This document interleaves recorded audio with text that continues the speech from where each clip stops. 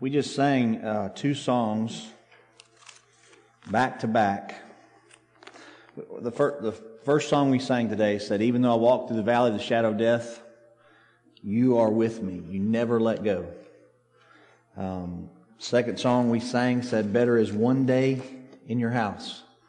And it's really, for Israel, it was a reference to being in the temple, because the temple is where the presence of God dwelt, right? Where's the presence of God now? Is it in our building? Well, of course it is, because when we gather here, He's here. But He actually dwells within us now. We are the temple, right? And so to be in unity with Christ, to be united with Him and in fellowship and communion with Him, literally means better is one day when you and I are on the same page, really when I'm on your page. That's really what we're singing, right? And then we sang, the third song that we sang about He is risen, says these words, "Let no one caught in sin remain." Let no one caught in sin remain. I'm not going to ask you to hold your hand up if you sin this week, because we just all hold our hand up, okay? But he's saying, the song says, Christ is risen. Let no one caught in sin remain inside the lie of inward shame. Fix our eyes upon the cross and run to Him who showed great love and bled for us. Christ is risen from the dead. His death and resurrection gives us the freedom to not dwell in sin any longer, to actually work through our sin. And then we sang, "Give us clean hands, give us pure hearts." We want to be a generation of people that live more like You than like we want to live. Pretty strong songs, isn't it? And I know some of you catch those words, and I know sometimes you're listening to the music, or you're hearing me miss chords and stuff that are happening up here, or you're worried about something else and you miss really the emphasis. So what I'd really like to do is, just in a quiet moment, would you bow your heads and would you ask the Lord this morning, just you and the Lord, would you ask Him to speak to your very soul from the Word of God this morning? And then I want to pray for us.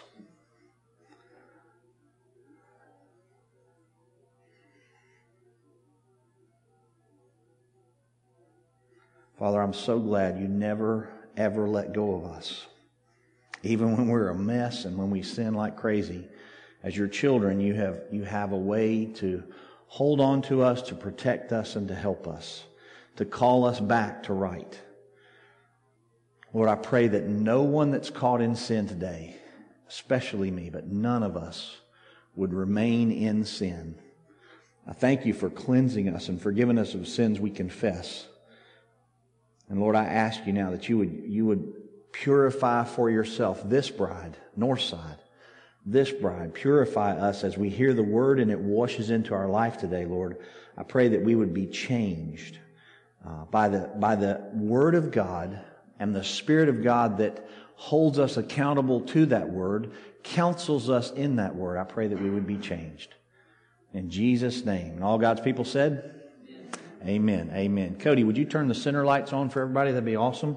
And we have a couple of values at Northside that we believe. And a lot of times when we're between preaching series, we got a series coming up in a few months. I can't figure the title out, so I can't even tell you what it is yet. My son's annoyed by that because he likes to make slides to promote it, but I can't do it for him because I don't know the title yet.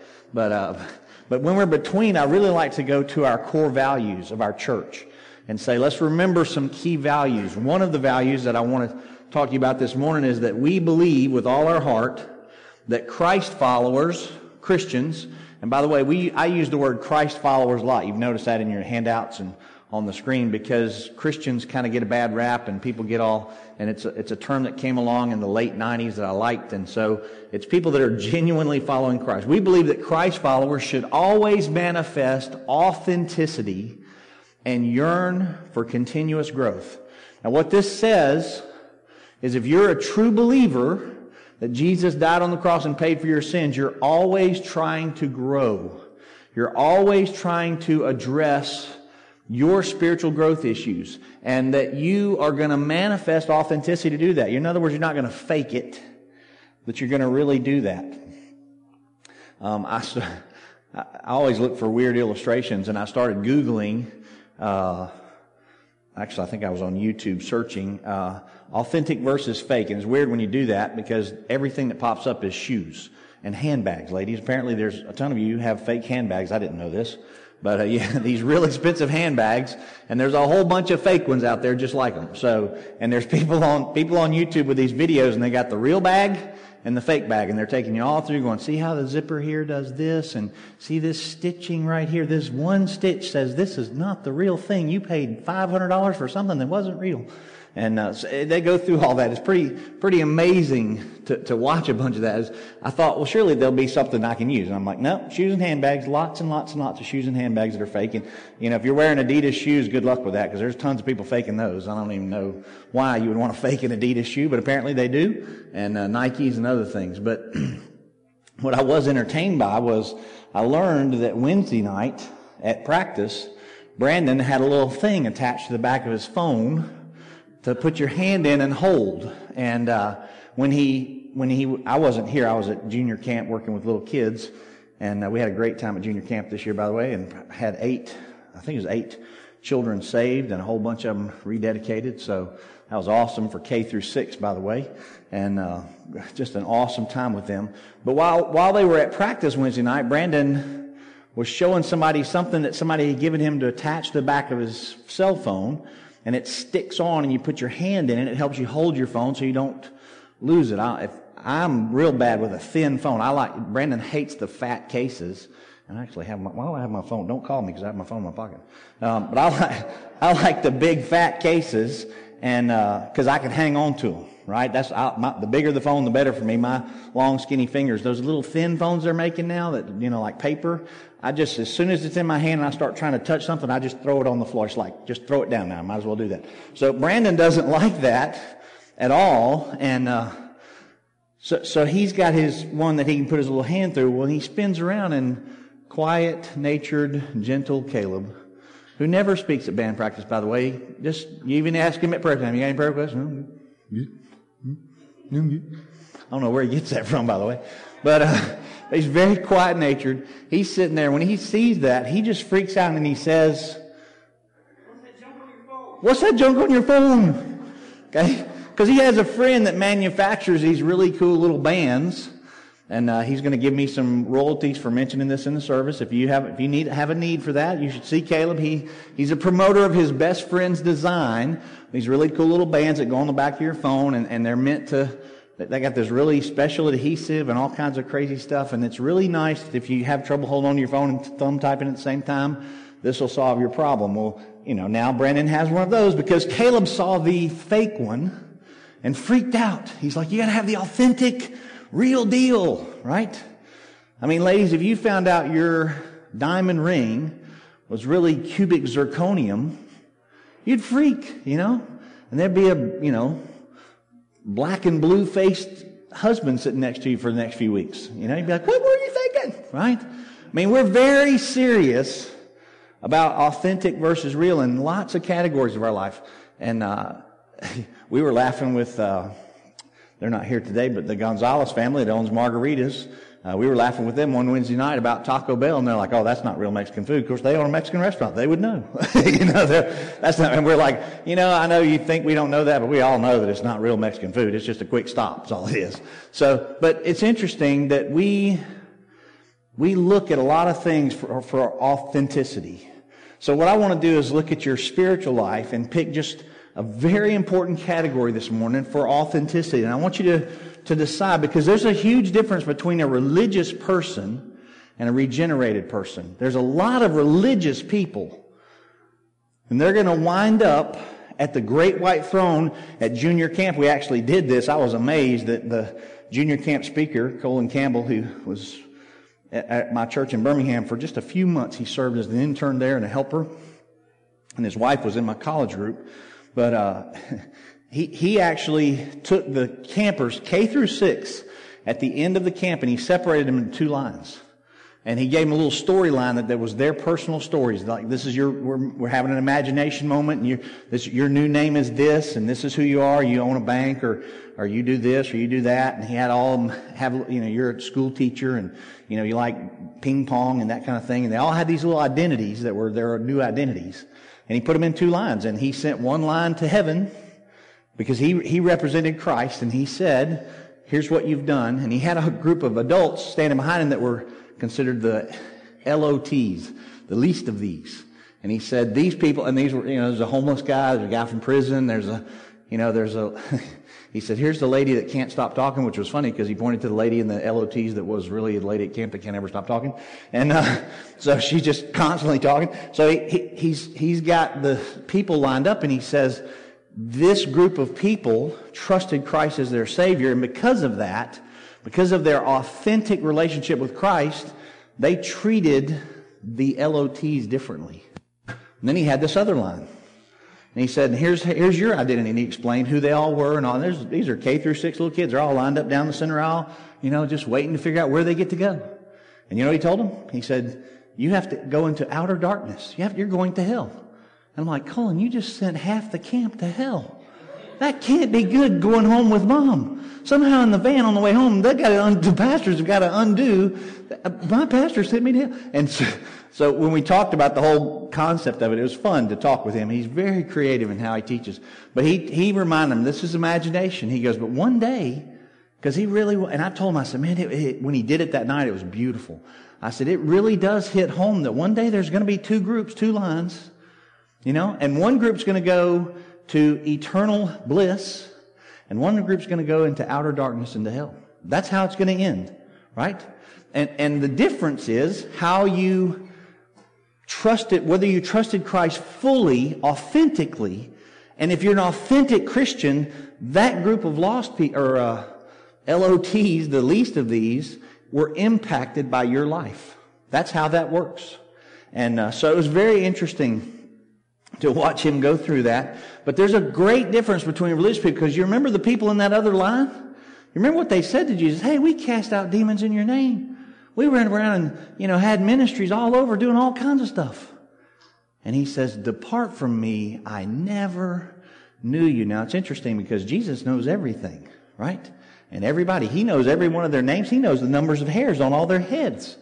So the word know there isn't, I don't know who you are. He goes, I don't have any personal experiential knowledge with you. You're not part of the family. These are my family. They're going to live with me forever. These aren't.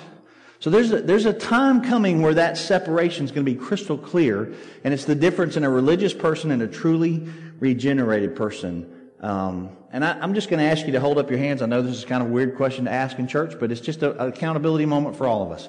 How many of you know personally people who talk about prayer, talk about Christ, talk about church, even their church maybe, but in a pinch or in a hard time at work, they display no sense of faith, trust, or hope, or belief in God? In other words, they have the language, but not the behavior and the core. I mean, you know people like that. Yeah, I mean, if you don't, I can show them to you because, I'm kidding. But there's a ton of people out there, that I was talking with a guy at the gas station just a few days ago.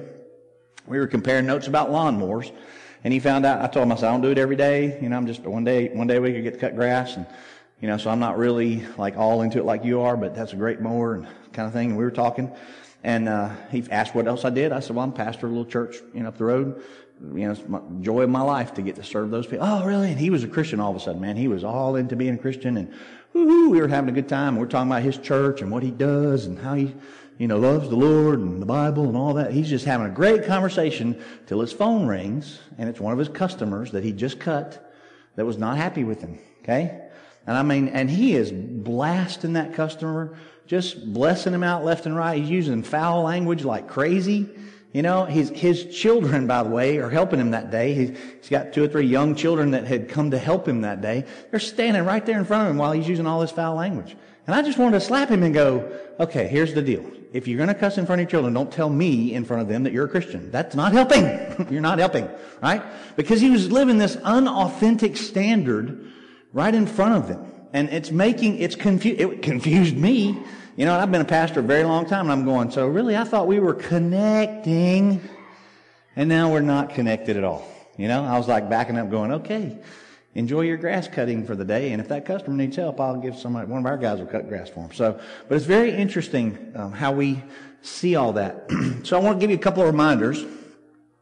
We're saved by grace through faith. You did nothing to save yourself. Ephesians chapter 2 says, you were dead in your trespasses and sin. Dead people can't help themselves. If you're laying on the bottom of the ocean drowned, Christ had to come in and actually take you out of the bottom of the ocean, bring you onto shore, breathe life into you, and create life in you. That's literally what happened. He created life in us, gave us new life.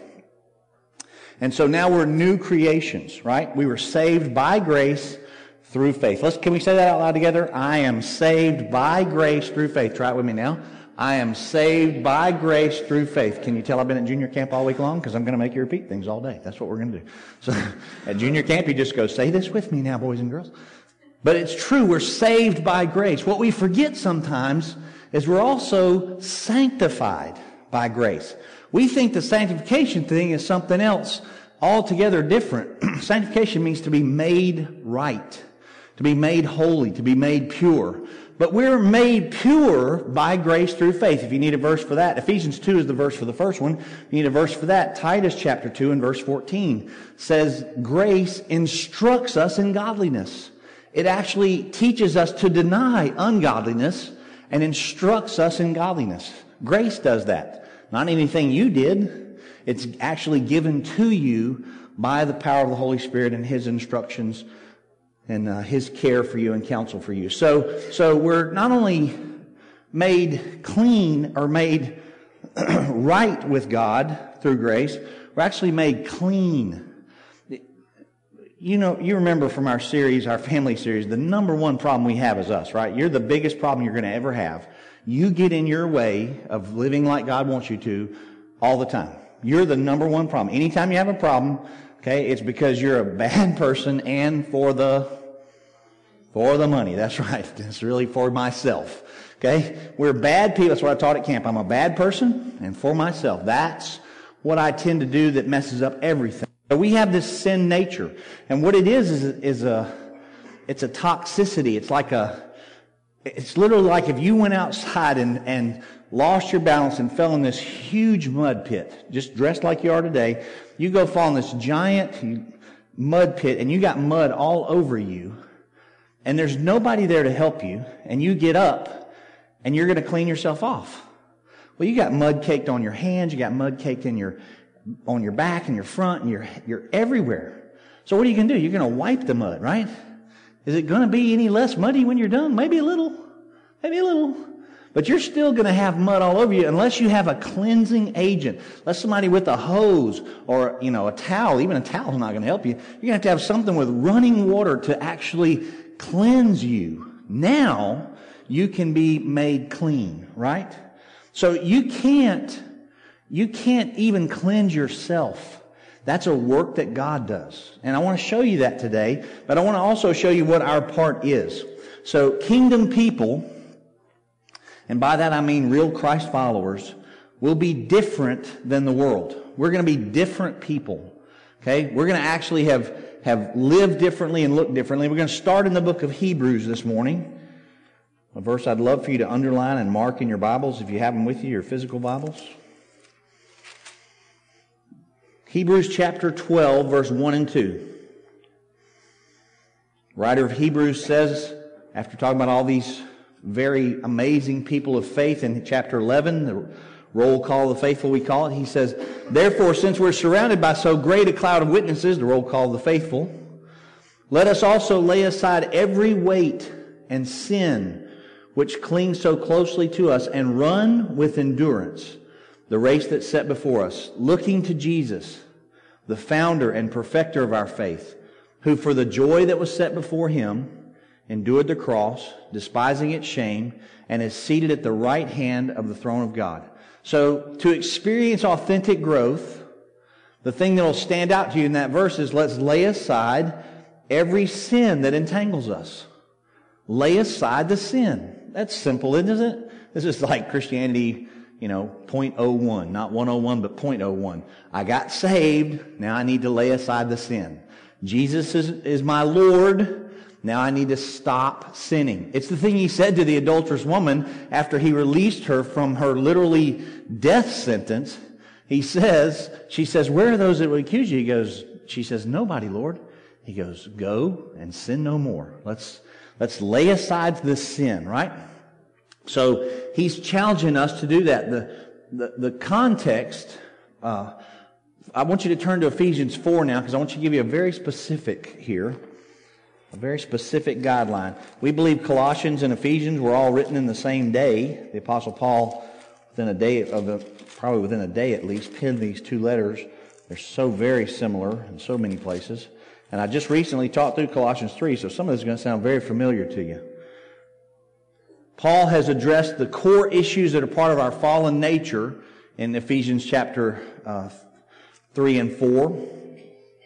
And he's talked about our salvation. Ephesians 2, we saved by grace through faith. But he's dealt with some core issues, and he's not going to preach, and I'm not going to preach on those core issues that cause us to have that fallen nature or that drive the fallen nature. We'll do that later in the new series I'm doing. But just to summarize, he says at one time in your life, now think about your past before Christ, one time in your life you were hard-hearted, you were living in darkness, and you had futile lives. Hard-hearted, living in darkness, and you had futile lives. You had a futility of life where life really didn't have any meaning. You weren't going anywhere before you knew Christ. That's just simple truth. Now, you want to change that. If you don't know Christ, your Lord and Savior, and you don't want to be a hard-hearted, futile living person, then you need to trust Christ as your Lord and Savior. You need to ask Jesus to be the one to save you, and trust that He saved you on the cross, and that He will come into your life and change you. That's how the gospel works. Ephesians chapter 4, verse 25. You'll look at that with me. Apostle Paul says, therefore, having put away any falsehood. Now watch how he's talking about laying aside. Having put away any falsehood, let each one of you speak the truth with his neighbor, for we're members of one another. Be angry and do not sin. Do not let the sun go down on your anger. Give no opportunity to the devil. Let the thief no longer steal. Put it aside. But rather let him labor, doing honest work with his own hands, that he will have something to share with anyone in need. Let no corrupt talking come out of your mouths, but only talk of such things that are good for building up, as is fit for the occasion, that it may give grace to those who hear. So instead of talking down negatively to people, instead of having, bad words that you say, let's talk positive words. Build them up with grace. Let your speech be seasoned with grace, he says in Colossians. So verse 30, do not grieve the Holy Spirit of God, by whom you were sealed for the day of redemption. Let all bitterness, wrath, anger, clamor, and slander be put away from you, along with all malice. Now, just for those of you that were here through the Colossians study we did, the put away is the take off. It's the exact same Greek word. He says, take all those garments off. Don't clothe yourself in these things. Bitterness or wrath and anger and clamor. Be kind to one another, tenderhearted, forgiving one another, as God in Christ forgave you. So what's the point? Real simple. Change. You Christians, Paul's writing to the Christians at Ephesus and Colossae, by the way, and he says, change. You trusted Christ. Now make the change. Stop sinning. Lay aside the sins. If you're a thief, don't steal anymore. Get a job. Earn some money for your needs. Don't let anger ruin your testimony. Get control of your anger. Don't let bad words come out of your mouth anymore. There should be no more slander, no more unkind behavior, no more grudges. That's bitterness. Don't hold a grudge against somebody that's hurt you. Let go of all that. No more unforgiving spirits. So how do I lay aside my sin? This passage says, how do I put it away? Verse 22 in this passage, just a few verses before, uses the word lay aside. How do I do that? Because Hebrews says, because we're surrounded by such a great cloud of witnesses, let's lay it aside. Well, I had a friend of mine at camp, and we spent long hours talking, and a couple of adults there I'm really close to, and we just would stay up and talk at night and sit after in between the activities and stuff and just talking. I had one talking to me, and he was telling me that he had struggled with this sin in his life for years, and what he finally did is he said, I know enough of my Bible. I just need to go talk to spiritual leaders about this. I need to submit myself to one of my pastors, own my sin, reveal it to them, say, help me. And what broke my heart was we talked about the almost 15-year journey he went on trying to get a spiritual leader that would actually help him. It broke my heart. I'm like, you got to be kidding me. Because when he first told the story, I'm like, well, sure, the pastor, and he says, well, the first thing he did was say he would pray with me. I said, well, that's good. I said, but then he said, then he kind of started avoiding me because he knows my personal sin life now. And he doesn't want me to, I was volunteering to teach some Sunday school class, and eventually he's saying, hey, we got somebody to cover that. We're okay. And he said, I knew instantly, that what I was struggling with wasn't okay with the pastor, and he was backing off of me. I was like, wow, that's amazing. Why wouldn't he pursue that to help you? Why wouldn't he come alongside you and minister to you to help you lay aside you're wanting to cleanse yourself of your sin, and you're being authentic, so why wouldn't that happen? Well, Ephesians 4 says we're supposed to change, and we're going to need some help to do that. So I'm going to give you 3 things to help you do that. We talked through these in our discussion the other night. We talked through these. The first one is literally by the cleansing of rebirth. It's called the cleansing by rebirth. Okay? And there's a beautiful passage in Titus that uses these specific concepts. It's actually, he uses the washing of regeneration. I love that phrase in Titus. Titus chapter 3 and verse 4. But when the goodness and loving kindness of God our Savior appeared, He saved us. Not because of works done by us in righteousness. In other words, we couldn't save ourselves. You can't rub all the mud off of you. He saved us, but according to His own mercy. How did He do that? By the washing of regeneration and renewal of the Holy Spirit, whom He poured out on us richly through Christ our Savior, so that being justified by His grace, we might become heirs according to the hope. So the minute you got saved and trusted Christ your Lord and Savior, God gave you the Holy Spirit. And He put the Holy Spirit inside you, who instantly went into full scrub mode. Let's cleanse all these sins. Let's wash you clean of your sins. I don't know if your salvation experience was like mine, but right after I got saved as a young boy, I felt cleaner. I felt different. I was in the second grade, but I felt cleaner. And something had happened to me. Now, it took years for me to figure out kind of what was happening there and what continued to happen. Even through my high school days when I was in the youth group here at this church, there were kids that would come in and they were struggling with some sins and some things that were beating them up because they had not been trained, they had not been raised in the gospel, they had not been raised under the Word of God. So they had all these sins that were tempting them. And I'm sitting there having been saved from the second grade and grown up in good, healthy church with a lot of teaching, a lot of scripture memory. I had all this, and I'm sitting there going, I don't feel that temptation like you do. I feel cleaner. There was something in me that was different. Well, the Holy Spirit comes in, and when He helps us in our rebirth moment, He literally cleanses us. He cleanses us from head to toe, literally clothes us in the righteousness of God so that we're acceptable to God now. And that's a pretty awesome deal. Your soul, if you know Christ your Lord and Savior, your soul has been washed clean by the Holy Spirit. Head to toe, clean soul. That's a pretty good deal. Pretty good deal, right?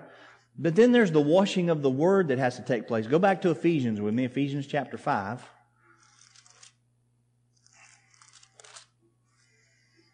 And this is the passage, some people miss the theology of this because it's buried up in the husband and wife concept passage, where husbands are to behave a certain way and wives are to behave a certain way, and they miss what's actually theologically very strong here.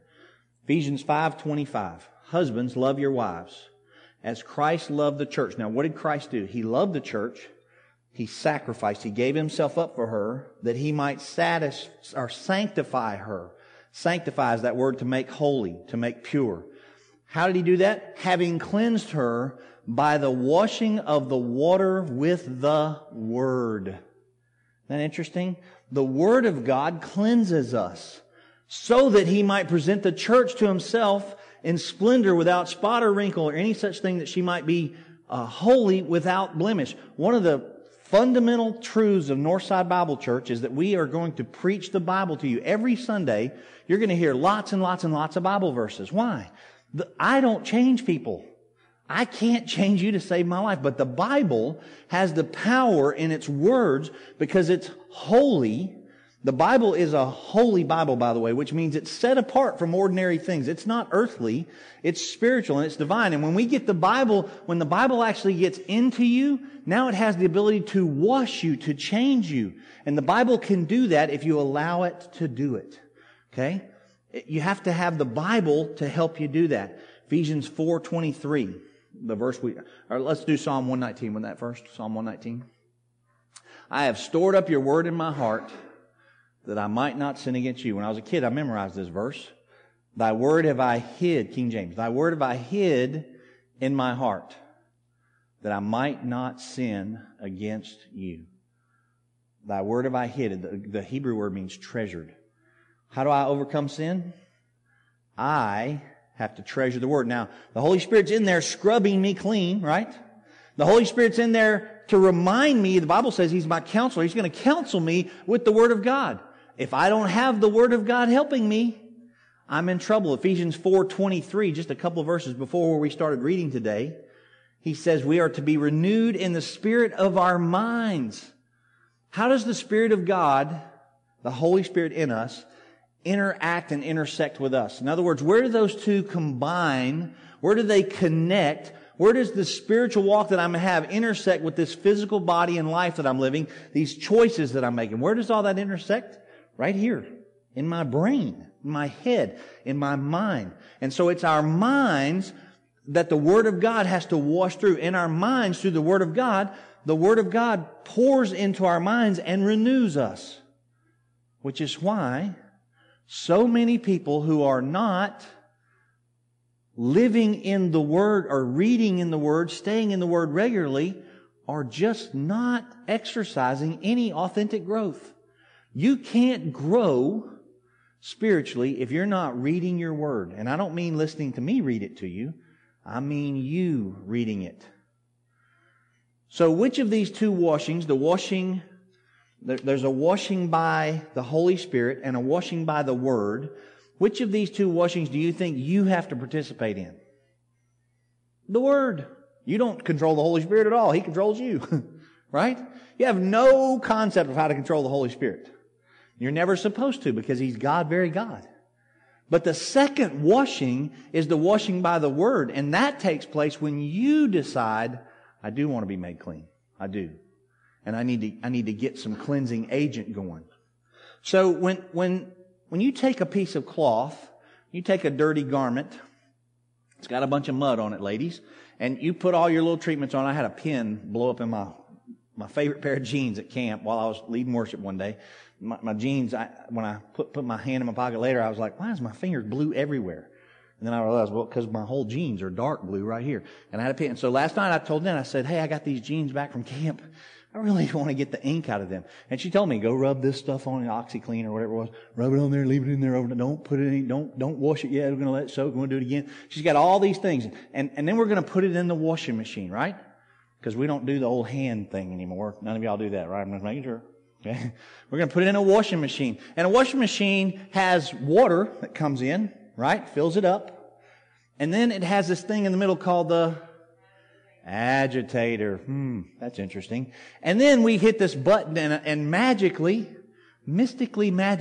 okay, while you're doing other things that you may or may not want to be doing in your house, your washing machine produces clean clothes for you. And you get to put them in the dryer, right? Pretty cool deal. But how does it actually do that? Well, the water has to combine with some cleansing agent, the soap that you put in there, right? And then the agitator moves the water and the cloth so that the soap is pushed back and forth through the cloth. Back and forth through the cloth multiple times, right? And they rinse it all out and then they start over and they get to do it again. And you push that through the fabric. You only get to do that with an agitator, right? So the things that it takes to clean a pair of clothes or clean a good cloth is water, a cleansing agent, and an agitator. Cleansing agent is the Word of God, right? It says right here, the Word of Christ cleansed us with the Word of God. So if you've got the Word of God in your life, you can get cleaner if you get agitated. Now how does that happen? How does that happen? Well, you just have to go to church, that's how. Hang out with some good church people. They'll agitate you in a heartbeat. Okay? People, life, bosses. You know, people agitate each other. Life is agitating. How am I supposed to live through this agitation? Wait, the Word of God. The Word of God's going to come, and I'm going to take the Word of God and the Holy Spirit in me, and He's going to wash through my life. And I'm going to let the Word of God push into my life and push all that dirt out. He's going to push all the dirt out. Now, if I run from agitation, in other words, if I avoid the conflicts, I don't get to grow. By the way, you stay very immature if you try all the time to never get in conflicts, never deal with stuff. If you never deal with your stuff, you never get to grow, right? But the other thing you never get to grow with, if you go, I can't read the Word, I don't like it, it's complicated, it's boring, or whatever. If you stay away from the Word of God, authentic growth cannot happen for you. Because authentic growth has the Holy Spirit's ability, along with your ability, working to help you grow. Here's a simple question. It's rhetorical. Don't answer out loud, Kurt. It's just to say. Okay? Does owning a good leather-bound Bible help wash your soul from cleansing and keep sin that trips you up out of your life? Does owning a good leather-bound Bible help you do that? Nope. How about a really, really fine tablet? If you're an Apple weirdo, if you own one of those Apple tablets that's really cool, right? You got like the latest little thin tablet. If you own a great tablet and you download YouVersion Bible, if your smartphone doesn't have YouVersion Bible, it should. If you download YouVersion Bible and some other good Bible apps, does owning a good tablet with a good version of the Bible on it wash your life from sin? No. No. It won't help you. Just owning it, just knowing where it is. I know right where my Bible is, Pastor. Good for you. Have you read it? Does any of it is any of it locked into your life? Does having the Bible app, does having a doctrinal degree in theology help me wash my soul and cleanse me from my sin? No. It's not the knowledge that's the issue. It's the application. What cleanses my life is when I go, hey, I see this verse and I understand it here intellectually, but now I want it in my life. Well, that means I got to get in the washing machine with it and let it wash into my life.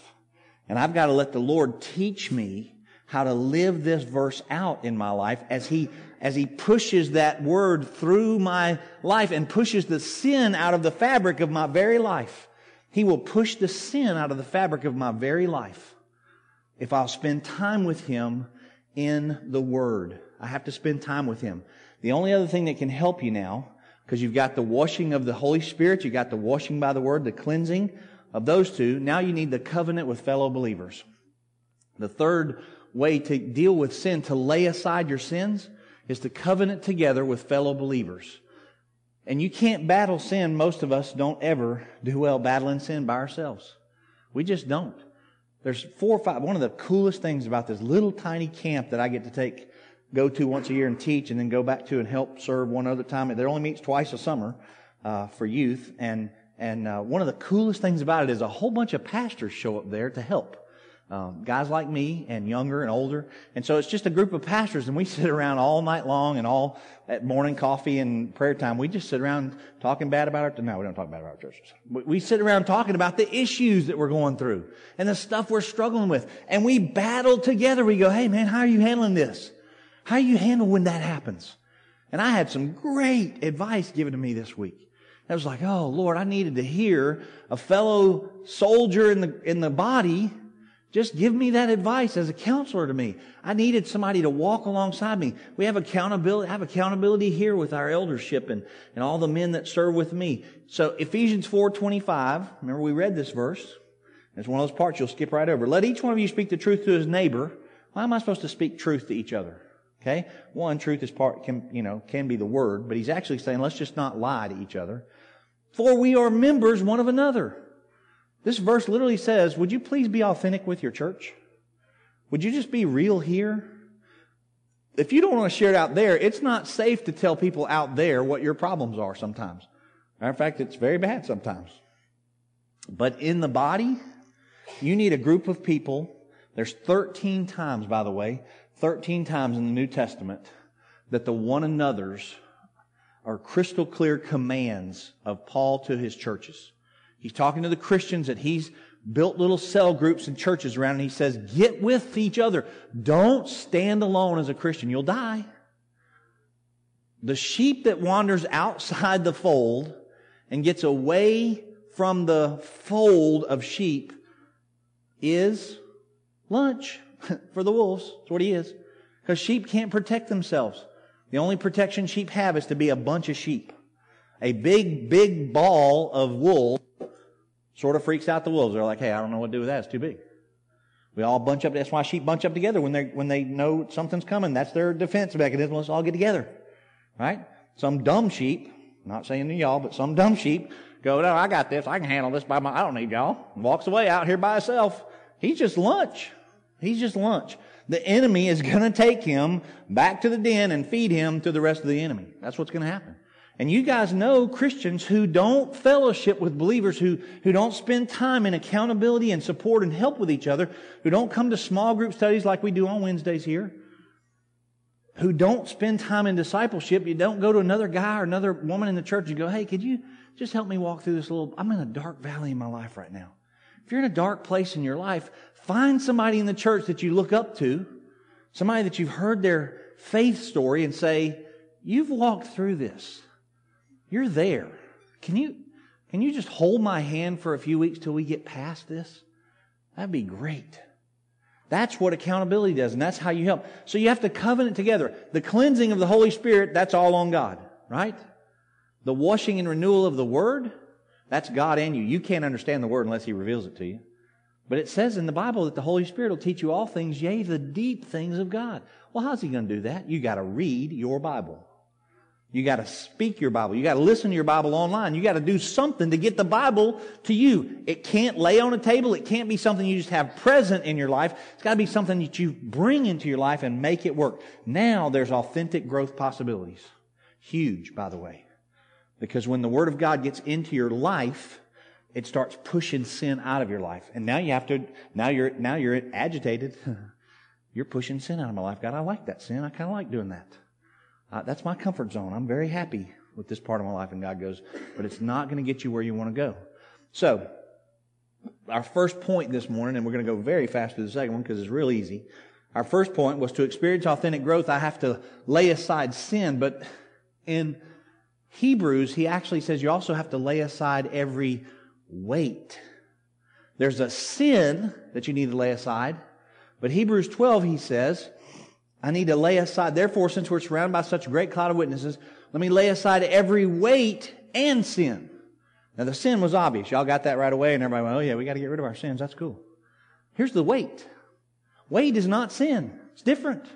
So now I have to lay aside something else. The weight in this text grammatically means a mass or a bulk. And it was used to describe a person, literally means a weight that hunches you over. That once it's on you, you can't carry it standing up. It strains your physical body. So it's a bulk or a mass, a burden that causes you to bend down under its load. Some of y'all are watching the Olympics. How many of you watch some of the Olympics, even just a few pieces of the Olympics at all? Nobody watching the Olympics? Okay. The trials for the Olympics, everybody getting ready to go to the Olympics kind of deal. Right? You watch those runners. You know why they wear almost nothing? Okay, because they're getting rid. They're laying aside the weights. We've made clothing now that weighs almost nothing.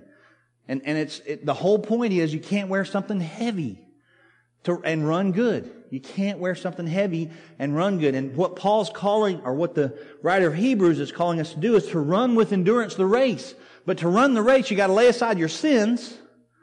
Okay, that's for the athlete, that's the Krispy Kremes. You got to lay aside those sins. Okay, but then don't talk bad about my Krispy Kremes. But then there are these weights that you have in your life that are slowing you down as an athlete. You got to get rid of those. What are the weights for us? Okay, let me just give you a couple of examples. It could be your shopping habits. It could be how you spend your money, or even how you view your stuff, how you deal with your things and your stuff. What about the time you spend on Facebook, or gaming, or TV shows? What about people groups that you hang out with that you should avoid? You know what they're doing? They're slowing your race down. You're not able to run with endurance because you're spending time with these weights that aren't helping you at all. They're dragging you down. But how about the fact that we complicate our own lives so complicated that we can't live for Jesus? How about that fact? We make our lives so complex that we can't live for Jesus. You young millennials, I'll just give you a warning shot across the bow, okay? If you try to get your kids into everything that's going on, the church takes 5th place to all of that in their lives. And they'll learn from your behavior that the church doesn't have to be important. Bill would say it's just one tick on the clock. Okay? The church should be the centerpiece of your life because it is where your spiritual growth can happen. It's where you and your family commune with God and other believers that can grow up in their faith. The church needs to be the center of your life. And if we have time to do, soccer, piano, violin, accordion lessons or whatever else we're trying to throw in there, if we got time for all of that, and then we're going to do, water aerobics and whatever else we're doing. If we got time for all of that, once we've got ourselves centered on the things of Christ and the building up of His kingdom and the work that we're supposed to be doing there. So we can literally self-complicate ourselves. Legalism, theological baggage can cause you to act the part, but it's weights that keep you from ever being authentic in your growth.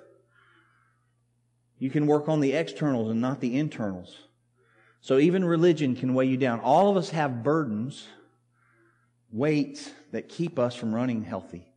And sometimes you make it a hobby. Sometimes your very best hobby becomes a weight that keeps you from getting close to God. Sometimes it's not a hobby, it's a hiding place. You have a hiding place for yourself because I just need some time or whatever it is you're doing. And now you have this thing you do that's not helping you run the race. It's actually hurting you. So I saw this, is the picture there? I saw this picture this week at camp and I thought I had to show it to you. Nope, not the bake sale. Yeah. We do need to look at the bake sale. There we go. Pokemon says go, and everyone's in 30 billion neighborhoods. Jesus says go, and you're just stuck on the couch. It's pretty good, right? Because Jesus commands us to go and communicate the gospel. And we go, hey, let me think through that. Lord, how do I do that? But Pokemon says go, and people just go running out into the streets. Darlene and I were having this conversation last week when that first hit. We both almost hit somebody that was stepping into a very busy place, not paying attention. Right? You can't let your life be run by that stuff. You've got to let your life be run, literally run, by all that. So the key to most of our burdens is discontent. When we get discontent, we start trying to figure things out rather than letting Christ and the Holy Spirit, washing of the Word, become our satisfaction. We start looking for something to make us content, and it becomes actually a burden to us. We burden ourselves searching for contentment that's really found in Christ. So we need to live authentically. I want you to become a Christian who's authentic. You're real. You're real when you're with our Christian friends here. And you're running after Jesus, fighting against sin with the Word of God. You're not fighting against sin just wildly. You're actually saying, hey, I'm going to learn more Word this week. I'm going to read the Word. I'm going to study the Word. I'm going to get some books about the Word. I'm going to find the Word. I'm going to find ways to get more Word into me every day. Because that's how I'm going to fight sin. And authentic growth happens when we lay aside our sins and when we lay aside our weights. Now, I want you to watch John Piper say this better than I could ever say it. In 3 minutes, you go, you could have showed that and we could all just went home. There's just a 3-minute video clip I'd like you to watch. Chapter 12, verse 1, near the end of the verse. Let us lay aside every encumbrance and sin which so easily entangles us, and let us run with endurance the race that is set before us. There are a couple of things said here as a means to running. It says, lay aside every encumbrance and sin which so easily entangles us. Not just sins. Don't just lay aside sins to run this race. Lay aside every other weight that gets in your way. What this says is, don't just ask, what's wrong with it? Don't just ask, is it a sin? That's about the lowest question you can ask in life. So what, well, preacher, what question should I ask? If it's not, is it a sin? And the answer is, does it help me run? That's the answer. Does it get in my way when I'm trying to become more patient, more kind, more gentle, more loving, more holy, more pure, more self-controlled? Does it get in my way? Or does it help me run? Look to Jesus and lay aside sins for sure. And lots of other stuff too. And a little voice is going to say, this looks like a lot of loss and not much gain. At that point, open your Bible to Hebrews 12:2 and look at how Jesus in Gethsemane said, tomorrow morning is going to be a lot of loss. This is going to be mega loss at 9 o'clock tomorrow morning. In fact, it's going to happen all night long. I will never sleep again before I die. And it's going to hurt like hell, literally. How did he do that? For the joy that was set before him, he endured the cross. So the answer is, yes, it's going to be loss. But I promise you, on the authority of God's Word, the Christian life is gain. Say to the flesh and say to Satan, the sufferings of this life are not worth comparing to the glory that is to be revealed to me. And so, I will lay aside every weight, and I will lay aside every sin, and I will run with Jesus. Amen. You want to run? You got to lay aside the sin. Got to get the Word in you. Then you got to lay aside the weights. By the way, the Word's going to identify the weights. You got to spend time in the Word to identify those weights.